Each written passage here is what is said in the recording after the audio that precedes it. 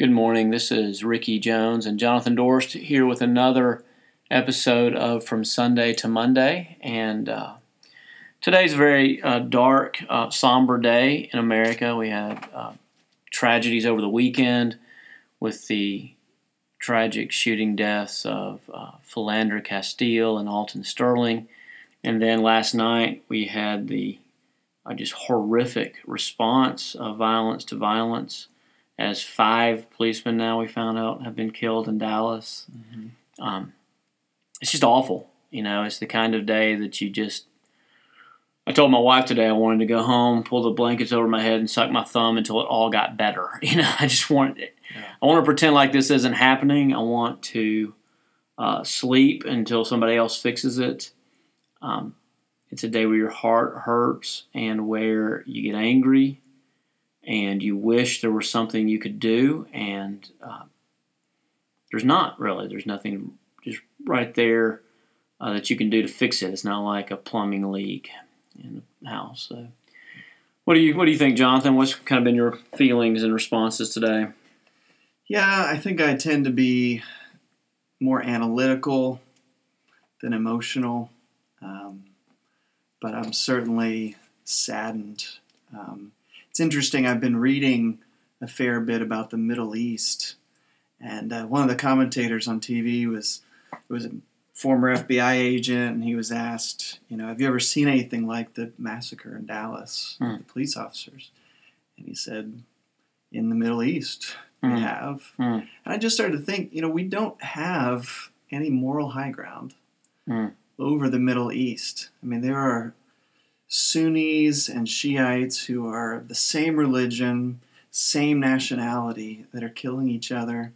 And in America, we have people who are the same, a lot of the times the same religion, same nationality, who are killing each other. And it's on a different scale for sure, but there's hatred, there's evil in people's hearts everywhere, and it's if I didn't believe in original sin, the news convinces me pretty quickly. So I'm sad. Trying to figure out how to respond. Yeah. And we did get some questions, Ricky, from. Before we jump into theirs, let me just I don't know what your first response was. What was it like when you first heard about the ambush last night? How did you respond? There was some disbelief, but then sort of, it makes a little sense. Mm-hmm. There's a lot of anger, and a lot of anger in the black community, and unfortunately, most people have more constructive ways of talking about their anger, but there are people who are going to take the worst route. Yeah, I was horrified, disgusted, disappointed, but not surprised. I just was not shocked. I honestly, I'm surprised that nothing like this has happened sooner. I think there's so much despair in some black communities, and the idea that this is not going to get better. Yeah. That and just sinfully speaking, responding to violence with violence, it feels like the right thing to do. I think that's why we love, Batman and what do you call those people who just go out and vigilante. We love vigilante movies so much. It just feels like the right thing to do. Yeah. Somebody killed one of my friends, I should go kill him. And it's not it's not the right thing. It's awful. Innocent, all we did was kill more innocent people last night. It's absolutely just horrifying. But it's just, unfortunately, like you said, because we know about original sin and we know the human heart, it's just not shocking. Yeah. And history has played that out over and over again. The Hatfields and McCoys. Well, the Middle East has been responding to violence with violence for centuries. Yeah. And, and one of the blessings of this country, supposedly the blessing of democracy is we don't have to do that. But when people don't have hope, they're going to reach for violence as a last resort. Hopefully, we can keep it a last resort and not a first resort. Hopefully, my prayer today has been that the murders last night horrified the nation to the point of being quiet. That it didn't inspire a whole land of vigilantes to go do the same thing. I'm hoping. I think we have to hope. So, yeah, let's get to your questions, and then we'll just kind of make whatever points you want to make. Today's just, for those of you listening who haven't listened to other podcasts, usually we have kind of an agenda, but in some ways this is just self-therapy. Jonathan and I felt like we had to do something, and this is what we do for a living. We talk, and so we wanted to just talk and try to give some biblical perspective to people, and so that's all we're going to do. Yeah. We had somebody write in a question: why are people so quick to assume that the shooting of a black person by police is racially motivated? That's a good question.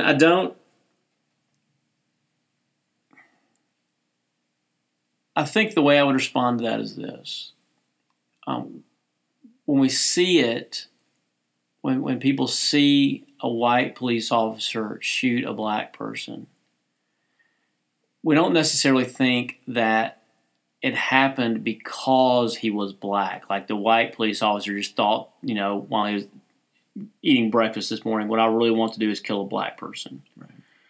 But it becomes more than suspicious when, this is the fifth or sixth case in the last three or 4 years. We had Ferguson, Missouri, had 2 cases in Ohio, we had Queens, New York. We've, now we have Baton Rouge and Minnesota and South Carolina, and there's been others and others, and it's always seems to be not in every videotape I've seen. It's always been a white police officer killing a black person, mm-hmm.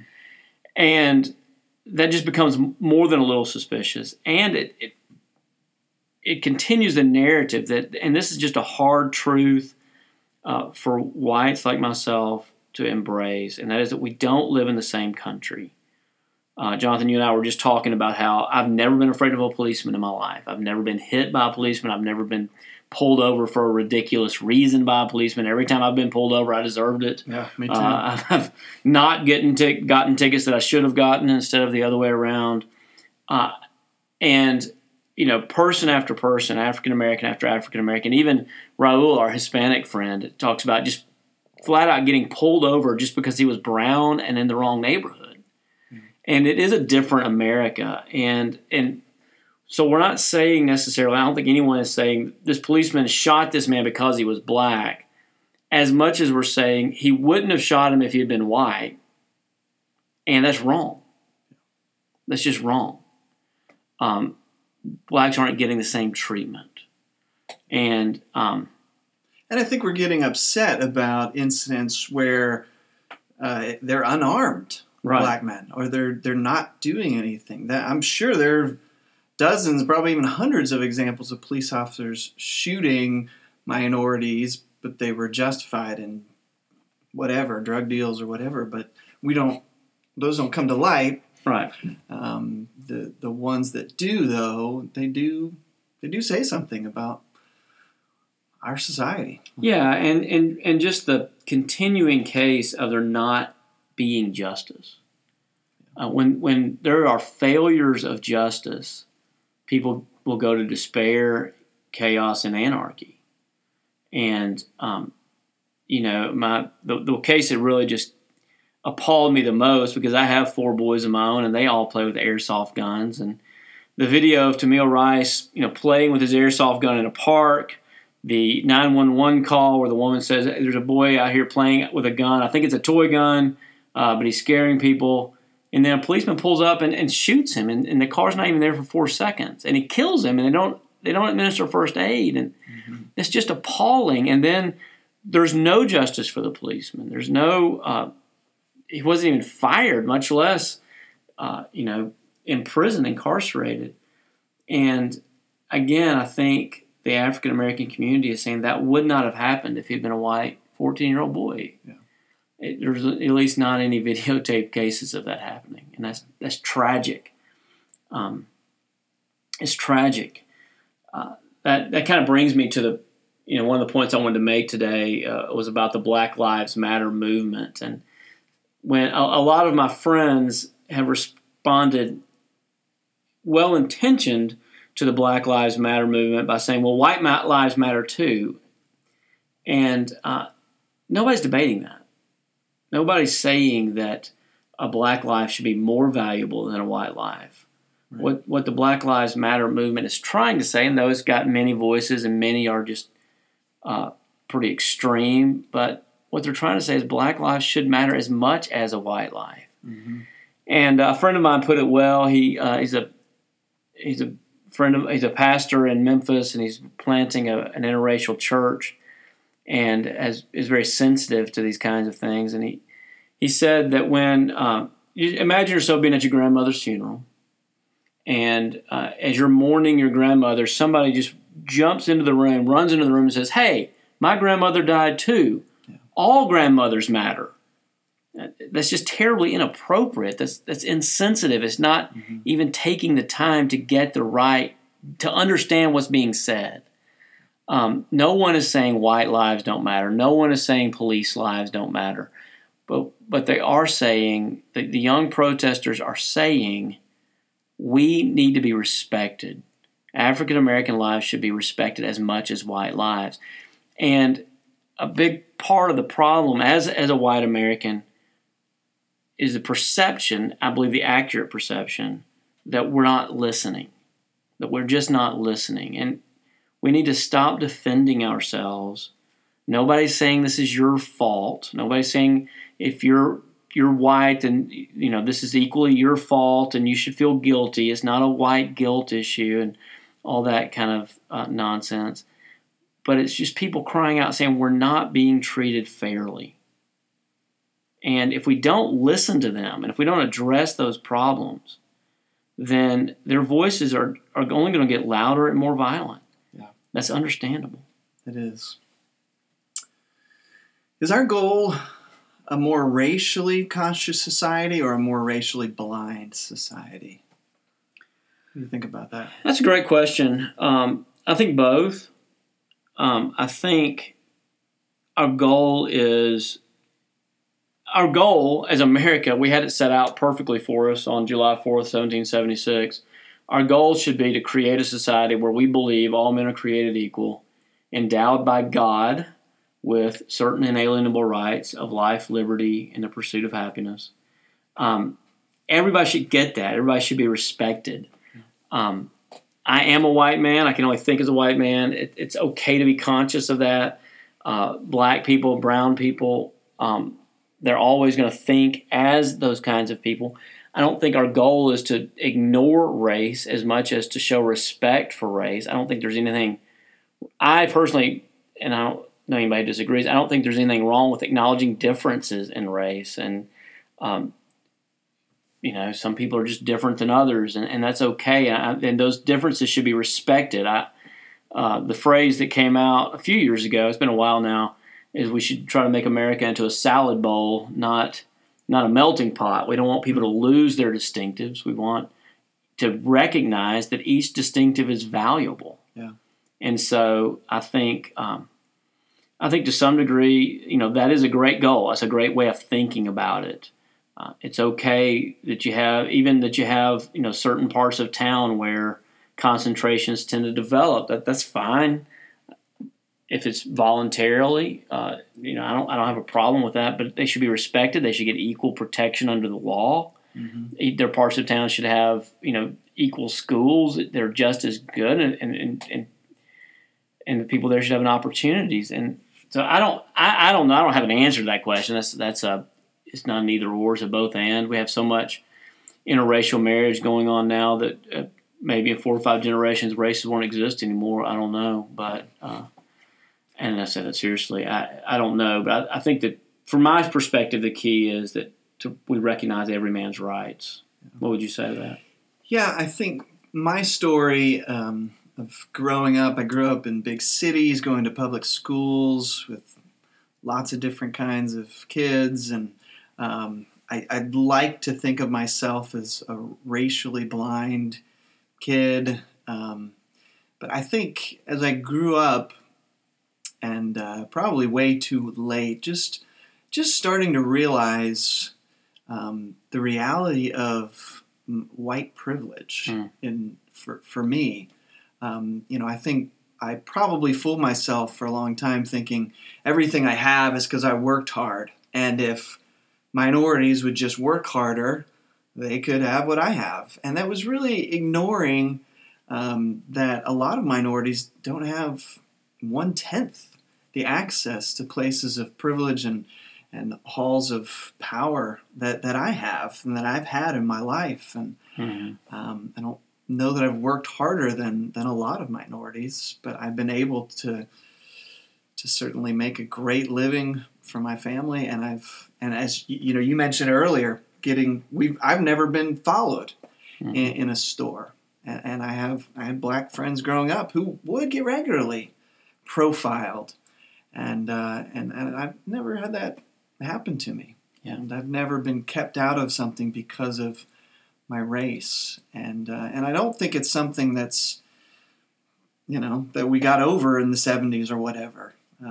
We saw evidence in the SAE fraternity video at OU of how that kind of thinking still happens. I don't think that was an isolated incident. Yeah. Yeah, and it's something that's been going on. I guess there's 2 or 3 different issues we could talk about, and I want to try to keep it focused, if we can, to this issue of kind of reaction to police violence and violence. I personally have, only had one experience, really seeing police brutality up close. I didn't really see it. But a friend of mine, it was just an example of how easy it is to let evil go on in your culture. Mm-hmm. A friend of mine was robbed. She was alone in her house with her daughter, and an African American broke in, stole a camera, and ran off. She called the police. The police found him, arrested him, and she had to go down to the police station to make a report. And so, as her pastor, I went down there just to speak to her a little bit and comfort her until her husband got there. And when her husband got there, I left, and me and a friend stopped by the chief of police's office just to thank him for catching this guy so quickly. And the chief of police smiled. I'll never forget this. He smiled and he said, "Well, we're not going to have she won't have any more trouble with that guy. I'm pretty sure I heard him slip on the floor when he came in downstairs." Wow. And just recognizing, wow, I was just brazenly told about police brutality. Mm-hmm. And I didn't say anything. I was just stunned, and I remained silent. And that's a condemnable silence. That's not okay. Yeah. It is not okay to return evil for evil. It is not okay to respond with violence. And so I think, again, recognizing that's a different treatment for a segment of our society that is not fair, it is not right, and we've got to deal with it. It's been going on for so long. It was going on in the 60s when water hoses were used against Martin Luther King and Dolphus Weary, and John Perkins was beaten within an inch of his life right in front of his children. Mm-hmm. It was happened in the 90s with Rodney King being videotaped, and nothing has changed. And it's happening again now. And I think this sense that nothing has changed is just really boiling up in people. Right. One of the worst things I heard was last night when there was a march in Washington, D.C. I can't remember his name. I should have looked it up. I want to say John Conyers, but that may not be right. But a man who's been a leader with the NAACP and for African American rights for decades stood up and spoke to the crowds. And when he pled for peaceful resolution, he pled with the crowds, remain peaceful. They booed him. They silenced him with their boos, and that's frightening. That's terrible. Not surprising, but it's scary. Well, what can we as Christians do in the midst of this violence? How are we called to respond to these tragedies? That's a great question. That is the question of the day, isn't it? I think one thing we're called to do is to listen, We need to give our African American mothers and brothers and sisters and fathers a voice and listen to what they're saying. I would encourage you to reach out and do something as a show of solidarity. This would be a great Sunday to go to church in an African American church. If you see, scan your newspapers today for prayer meetings and Bible studies in African American churches, and go. Just not to teach. Please don't say a word. Just go and pray and listen and cry and grieve. Grieve with our brothers. Pray, and specifically, we need to pray for a leader. Our nation was spared so much violence by God providing a leader like Martin Luther King in the 60s. Mm-hmm. And we desperately need a leader who will not shut up, who will speak up and will embody the frustrations and articulate the desires of the African American community, and keep doing that until he is heard, but do that in a peaceful, positive sort of way. Please pray for a leader like that. When there's not a leader, then we have anarchy. That's what I've been praying for the last 2 or 3 days, that the Lord would raise up an African American leader like Martin Luther King, someone who can speak to the majority, to the white majority, in a way that wins their hearts and shuts their mouths and makes them not feel defensive, makes them not feel like they have to defend evil actions, but just makes them want to listen and change and do something. We desperately need that. And then I would just encourage you to do something. Do what you do. If you are a prayer, pray. If you are, that's why we're doing this podcast, because I'm a talker, so I talk. This is all I can do. If you are a check writer, if God's given you means, make a donation to an African American ministry, a peace organization, somebody who preaches the gospel in African American communities. If you are a protester, protest. If you are a writer, write. If you have knowledge of people with influence, if you know city councilors or senators or representatives, please contact them. We cannot just wait for this to simmer down and not do anything again. That's the one thing we've got to vow to do. We've got to make changes so that people's rights are being protected. So please, write. Especially for those of you who know them, we all know that there's empowered people and unempowered people. If you know people of influence, please talk to them about what can be done. Republicans have got to lay down their red tribe. Democrats have got to lay down their blue colors, and we've got to come together to find an answer. This is not one of the things I was praying for, Jonathan, I'm sorry just to dominate this, but one of the things I was praying for was that the NRA would actually pick up the case of Philando Castile. He was a licensed armed to carry person. He had rights to have his sidearm, and he was killed for having it. And I was just thinking, if the NRA or some powerful, predominantly white center of influence were all of a sudden to take up his case, then this is not a black-white issue. This is a human issue. And it is a human, and it's got to get changed. No one in the world, especially no one in this country, should feel afraid that they're going to get pulled over and brutalized by policemen. It's got to change, and it does happen way more than we hear about. According to the Washington Post, 3 people a day are killed by policemen. Now, I'm one who assumes that 90% of that is justified, but we have no way of knowing. We really don't. If these 2 murders over the weekend had not been videotaped, then all we would have known was 2 armed black men were killed by policemen. That's all we would have heard. And I think we need to find a way. Anger over injustice can be very godly anger. But we need to find a way, even in the midst of our anger, to find compassion.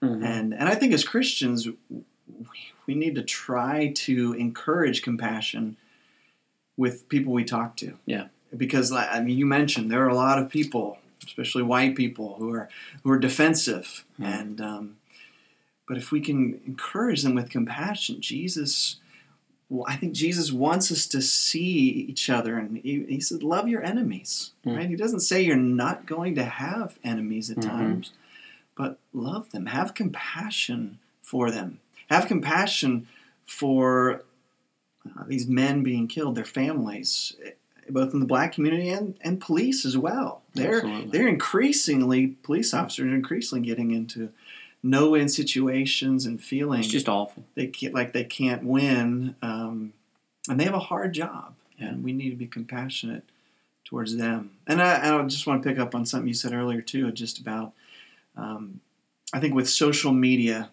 we need to be very careful, especially as white people in the dominant culture. We need to be very careful what we say. Think before you tweet something like all lives matter, because that does communicate more than you maybe intend to communicate, and it can without even us intending, it can basically nullify the Black Lives Matter concerns. And so I would just say, let's be very careful about what we put on social media and what we say. And I love your exhortation to listen and learn. We can all learn. Yeah. Yeah, and just to double back, because it's so important, I really think today is a day. Ecclesiastes says there's a time for everything. There's a time to speak and a time to refrain from speaking. And I think today is a day when some of us need to refrain from speaking. I said, on Twitter today, I just said I wasn't going to go on.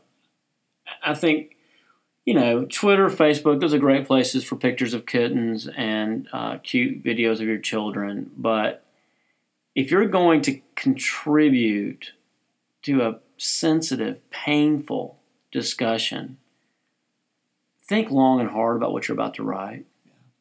Think about how it's going to look to people who don't agree with you. And ask yourself, am I sure this is going to help? And if I'm not sure it's going to help, then please erase it. That's valuable. Yeah, it is. And I think, I do think we can't overestimate the importance of justice. We had a couple of tragedies in the Oklahoma area. Have I already talked about this? No. We had a couple of tragedies in the Oklahoma area in the last couple of years, and they were handled well. And I think they were actually points of healing instead of points of violence and frustration, And then they were, like in Tulsa, it was a true tragedy. I think it was 2 years ago, a sheriff's deputy reached for his taser. He meant to grab his taser. Instead, he grabbed his pistol. He fired it. He killed a young man. And the city of Tulsa handled it correctly. They had a full transparency, a full investigation. The deputy, who I feel sorry for, I think he made an honest mistake, but he's in jail, and that's the right place for him to be. You cannot kill somebody. You just can't. And the sheriff who was over that deputy was removed from office, and we had elections to replace him. That's the right thing to do. Mm-hmm. And because I think largely because that was handled correctly and justice was served, Tulsa was not ripped apart by violence, and that's not always been the case in the history of Tulsa. So I want to just kind of lift that out there, kind of leave it as a kudos. That's a good example of what can be done, and to give us an idea of what to strive for. We need to strive for justice. So. Amen. I don't really have anything else to say. Do you? No, I don't. Should we pray? Yeah. Will you pray for us? Father, we plead for your grace. We plead for your restraining hand in the boiling cauldron of emotion in our cities, our communities. We pray for cooler heads to prevail. We pray that you, through your Holy Spirit, would give us wisdom in how to act and how to love our enemies and love our neighbors better. And Father, we pray that you would bring leaders who would deal justly, speak truth with courage and lead our nation into better relationships among races, among the police and citizens. And Father, we just pray you'd bring about great healing. We pray for the families of those who've been killed in these recent events. We pray that you would help them to grieve, bring them hope, bring them peace, and a way through their anger and a way through their grief. Father, we thank you that we always have hope because of the cross of Christ, who took all of our sin upon him, and because of his resurrection, which guarantees us new life and a hope in the next life. We pray this in the name of Jesus, the Prince of Peace. Amen. Amen. Thank you for listening. I hope this has been helpful. We'll have some more podcasts for you next week. Go in peace.